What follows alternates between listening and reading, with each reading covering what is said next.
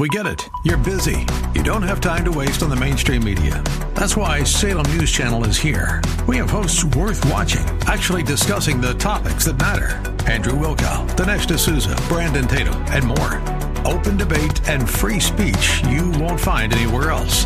We're not like the other guys. We're Salem News Channel. Watch anytime on any screen for free 24/7 at snc.tv and on Local Now, Channel 525. Kettering Baptist Church.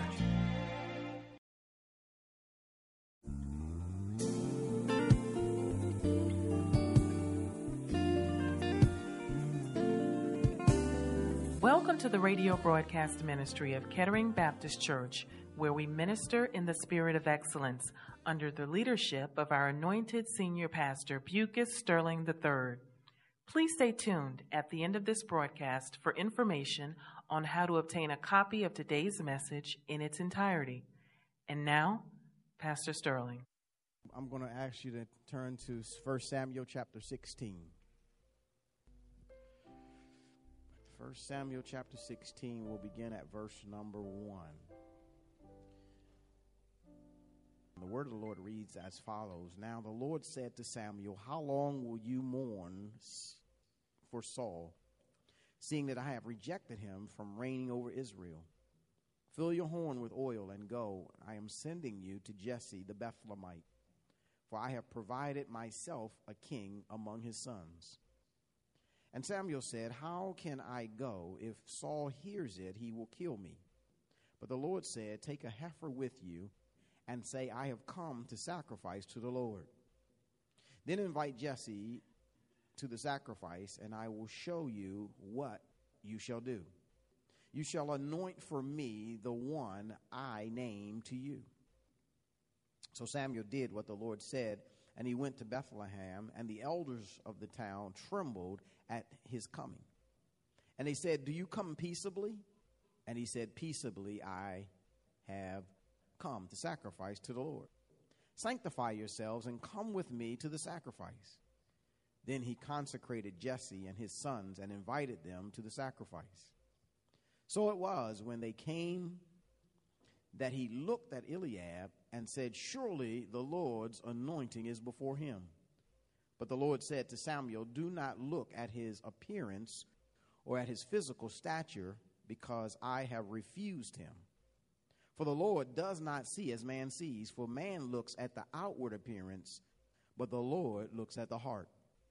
So Jesse called Abinadab and made him pass before Samuel. And he said, neither has the Lord chosen this one.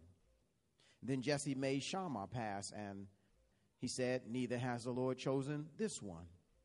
Thus Jesse made 7 of his sons pass before Samuel, and Samuel said to Jesse, the Lord has not chosen these. And Samuel said to Jesse, are all the young men here? Then he said, there remains yet the youngest, and there he is keeping the sheep. And Samuel said to Jesse, send and bring him, for we will not sit down till he comes here.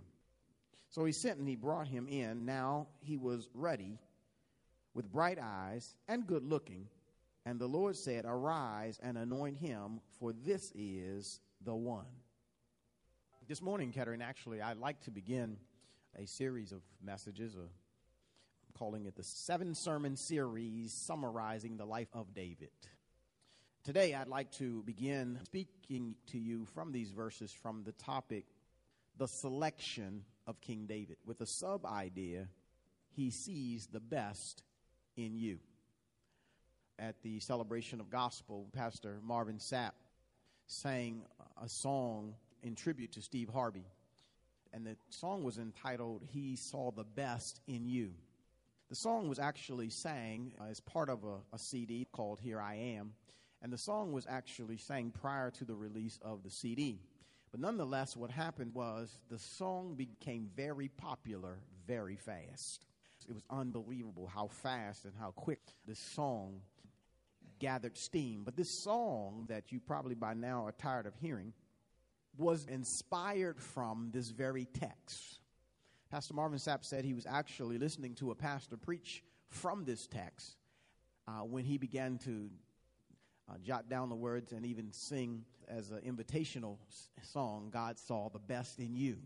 So what I want you to kind of understand, even as I go through this text today, I'm not preaching the song. The song is singing about the preaching of the text. What I want you to understand, and the reason why I believe that song took off and has caught fire and means so much, because this song, when it finally came out under the CD, Here I Am, it began to set records even in the R&B and hip-hop eras. It was being played across the nation on all radio stations. And I wonder, why would a song like this have that kind of impact on that many people? What I've come to the conclusion is that people need to know that there is something different about God. God is different from man. And secondly, I think what gathers the attention of people in this song and in this text is that it helps us to understand that there is more to you and I that meets the eye. As I looked at this text, there are three reasons, if you will, that I see that God selects David, as well as reasons why he selects you and I. First of all, in chapter 16, verse 1, it says, Now the Lord said to Samuel, How long will you mourn for Saul? What has happened thus far in the text is that Saul, the people's choice of a king, has been rejected by God because of his continuous rebellion and disobedience to God. And then what we're getting ready to witness is God saying, okay, I'm going to now replace him with my choice. And so as I looked here, it says, Samuel, you can stop crying, stop mourning over Saul. It's over. It's done. I've already rejected him as being my king over my people. He says, fill your horn with oil and go. I am sending you to Jesse the Bethlehemite, for I have provided myself a king among his sons. The first idea I see here in the text as it relates to why God would choose David in the first place is because God provided him, David, for himself. David was made for God's purpose. And I want you to understand something, and I'm not just talking about David. I'm talking about you also. I'm talking about me. We all in this text as well. Why would God choose us in the first place? I think it's because God provided you and I for himself. Now, I need you to understand something. God is not a reactive God. He's a proactive God.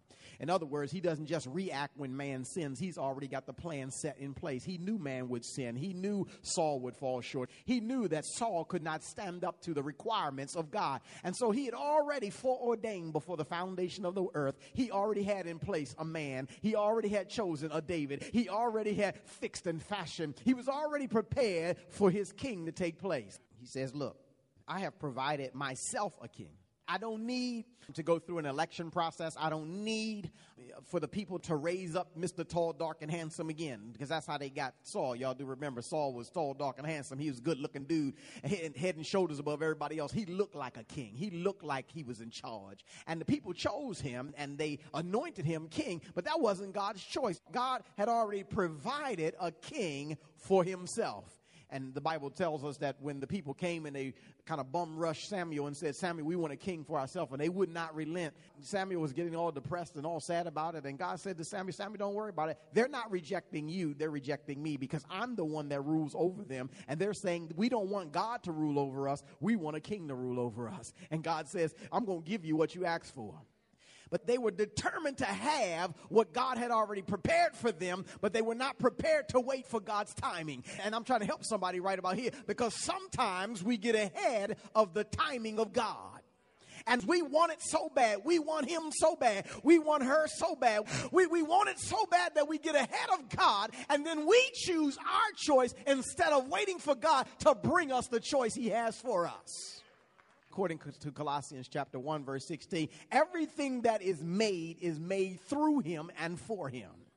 That includes you and I. So he made us for himself so that we could fulfill a purpose that he had for us. 1 Samuel chapter 15 lets us know also that not only did he have this king for himself already prepared, but it was a better king than the king that was in place. Because God says through Samuel, look, tell Saul that he's going to be replaced by his neighbor. I've got a better king that I'm going to put in place to replace him. I need us to understand that sometimes when you see somebody doing something, it doesn't mean necessarily that God hasn't chosen you to do it, but it may mean that God has chosen you who may be better in doing it than the person who's doing it. As we look through this passage, what I see, after he says, go, I'm sending you to Jesse's Bethlehem's house, verse 2 says, and Samuel said, how can I go? If I go to his house, then what's going to happen is Saul's going to hear about it, and he's going to have me killed. And he says, okay, I got a plan for you. And not that this is a knee-jerk reaction to the plan, but I got a plan for you that's going to help draw a picture of something that's yet to come. What I want you to do is I want you to take a heifer, and when you go there with the heifer, let the people of Bethlehem know that you're coming to sacrifice unto the Lord and invite them to the sacrifice. What I see here in the text and what I see here in our own lives is that there's some sacrifices that were made to put us in the place that God has for us. In order for the selection of David to take place, there's a sacrifice that has to take place. This heifer has to be sacrificed, but there's some sacrifices that take place even before we get to this. For those of you that know something about biblical history, let me just throw this out. First of all, David is the grandchild of Ruth and Boaz. Before Ruth and Boaz got together, they had to be the sacrifice of a man called Elimelech. That was Naomi's husband. He had to leave Jerusalem and go to a place and die in that place. And watch this. And not only did he die, he had two sons, Mahlon and Chilion, who also died, one of whom was the husband of Ruth. And had he not died, guess what? Ruth would have never met Boaz. Ruth and Boaz would have never had a child that would have brought forth David. And David is the one that God chose. I want you to understand that there's a lot of sacrifices that have been made to get us into the place of being selected by God. There's another sacrifice. Y'all do know about this one. There's a sacrifice that happened at Calvary. Y'all know about that, don't you? Had it not been for the sacrifice of God himself at Calvary, you and I would be eternally lost, and there would be no hope for us. There is no way we would be able to do what we do for him had it not been for that sacrifice. There's been some sacrifices made to get us where we are. Secondly, as I look further in this text and we move on down, look at verse number 6 or so. After they go through the sacrifice, Samuel came, and when he came, the people they were uptight, and the leaders came out to meet him, and they were like, wait a minute, hold on, here comes Samuel. Now, it never was good news when the prophet showed up in town, because usually when the prophet of God came, it was bad news. It was like y'all been cutting up, and God's coming to bring wrath, and he's coming to bring judgment. Y'all better repent or something like that. And they want to know, have you come with plagues and condemnations, or do you come in peace? So he said, I came in peace. And he's come, he drags the heifer in, and they consecrate Jesse's house. And they invited them to the sacrifice. So all of Bethlehem and Jesse's house is invited to the sacrifice. And they come to the sacrifice. And the second thing that I see here, and I appreciate, as we see somewhere around in verse number 7, I believe it is that not only does God provide us for himself, but God looks at the heart. I love that about this text, and I love that about the fact of where we are, that God does not look at us the way man looks at us. Verse number 7 says, but I have refused him, for the Lord does not see as man sees. For man looks at the outward appearance, but the Lord God looks at the heart. And watch this. As God looks at the heart, God refuses other folk in order to choose you.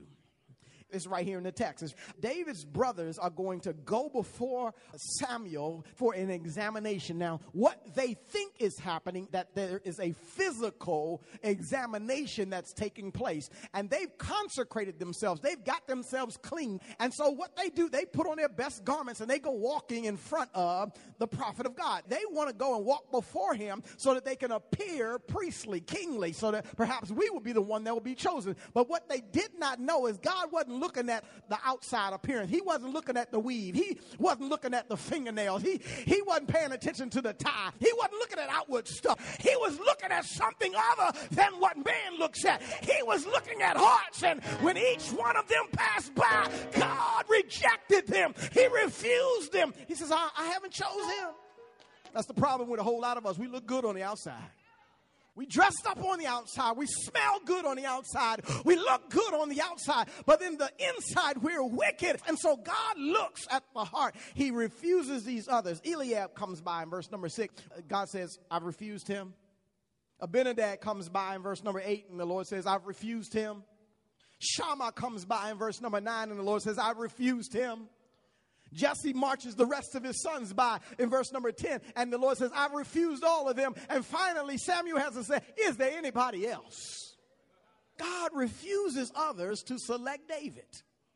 Because God is looking at the hearts. In the midst of this text, I don't want you to miss this, verses 6 to 11. What I want you to see is how everybody else rejected David. Look with me. I'm going to walk you through. It says, look at verse number 6. It says, so it was when they came that he, that is Samuel, looked at Eliab, and Eliab said, surely the Lord's anointing is before him. Samuel rejects David because Eliab looks like a king. Now, Samuel should have known better because Samuel should have remembered how we got Saul. But now we've got Eliab running through, and Samuel says, it must be him, which in essence says it can't be David. Then, after Samuel rejects him, his own father rejects him. Pastor, how did that happen? Because if you look through those verses 6 through 11, his father never brings David before. Matter of fact, when he consecrated his sons, he didn't even bring David in to get consecrated. David wasn't even invited to the sacrifice. David was left out in the field. His own father brought 7 sons and marched them before the man of God, and David wasn't even considered. His own father said, ain't no way it couldn't be David. Some of y'all know how that feels. Ain't no way you ever going to be anything. And sometimes, unfortunately, that kind of rejection comes from your own family. Sometimes it's your own family that dashes your hopes. It's your own family that tells you you're worthless. It's your own family that says, I never wanted you. Not only does Samuel reject him and his own father rejects him, but keep in mind, all of Bethlehem has been invited to the sacrifice. And while we're marching folk in front of Samuel for consideration, nobody in Bethlehem even bothered to say to Jesse, hey, Jesse, you got another son. The whole town, the whole neighborhood said, you ain't going to be nothing either. I know, yes, that's the one. You know that boy always in trouble? He'll end up in prison or dead.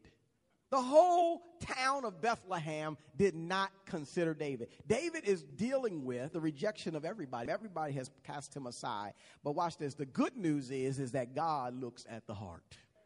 He says, look, Samuel, the Lord does not see as man sees. This is what man sees. Man sees David. And David, the Bible says, he's ruddy. Ruddy means red. He's either red in the face or he's red-headed. He's got that discoloration. He's got that bright redness in his face. He doesn't look kingly. He's 10 to 15 years old. He's too young. David, he's a little short kid. He's got bright eyes, but he's eccentric. He's unusual. The one that sits out in the field playing harps and singing songs to sheep. He's not qualified. That's what the world sees. But God sees his heart. And what God sees in him, as God sees in you and I, is not where we are or the trouble that we've been in, but God sees the potential of what we can become.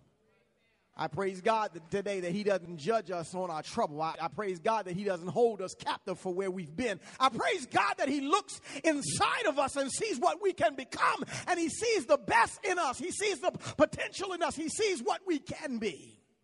He looks at the heart, and the heart is the intentions of the man. And in fact, God says of this David, whom he's going to choose, he is a man after my own heart. That's what I'm looking for. I'm looking for a man who has a heart like mine. That's what I see in David. And so he chooses him because he provided him for himself. He chooses him because God looks at the heart. But thirdly, God chooses him because God anointed him the one.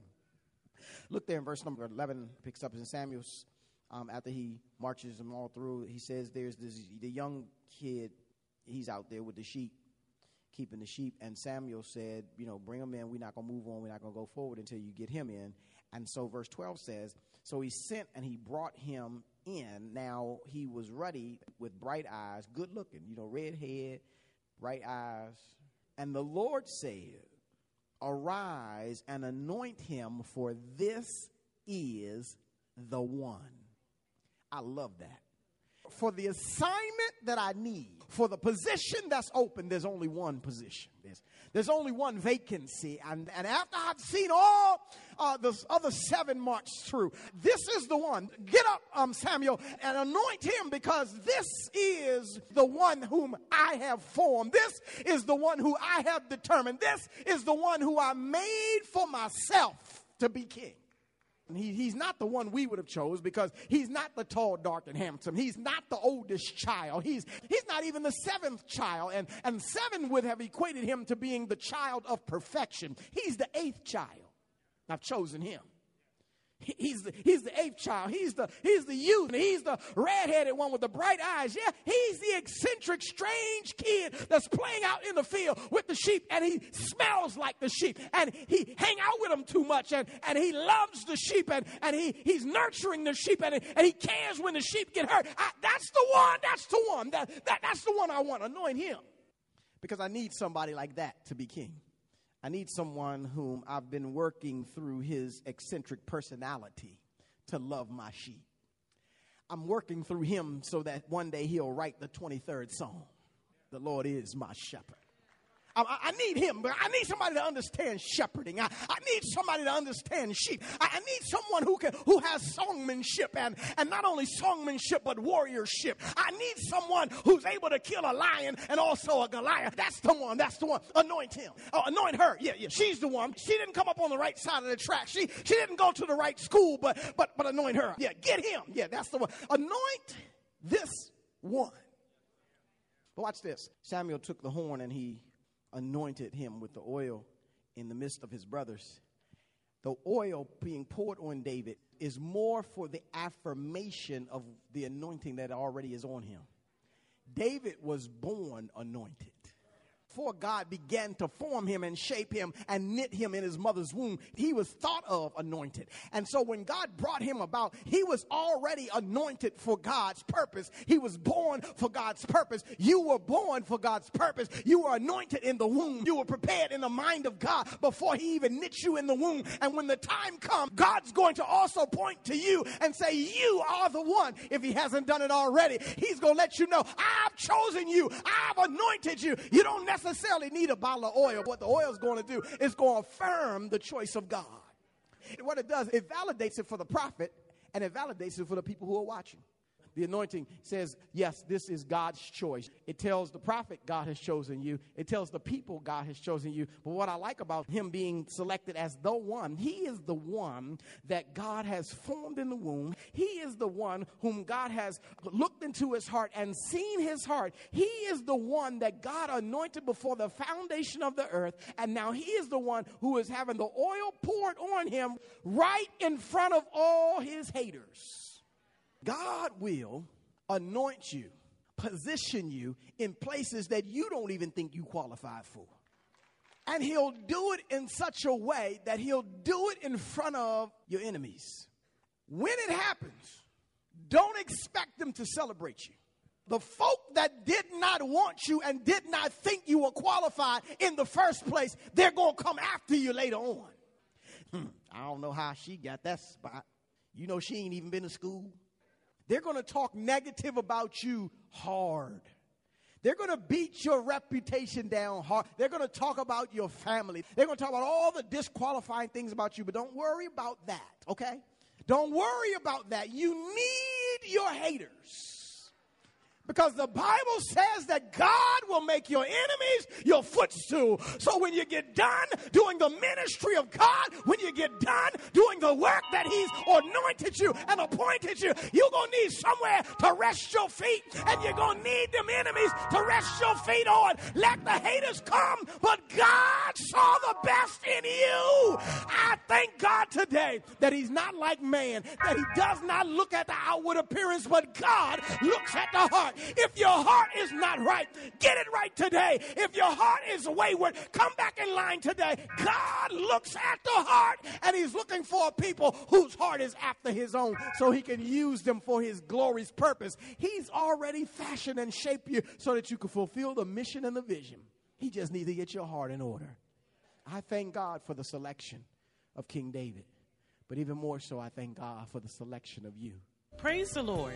You've been listening to the radio broadcast ministry of Kettering Baptist Church under the leadership of Senior Pastor Bucas Sterling III, where we minister in the spirit of excellence. We pray that you have been richly blessed by today's message. Financial contributions in support of this ministry are welcome. We thank you in advance for uniting with us in kingdom building. For a copy of this sermon on CD or to hear this message again on the web, please visit our website at ketteringministries.org and remember to reference the title or broadcast date.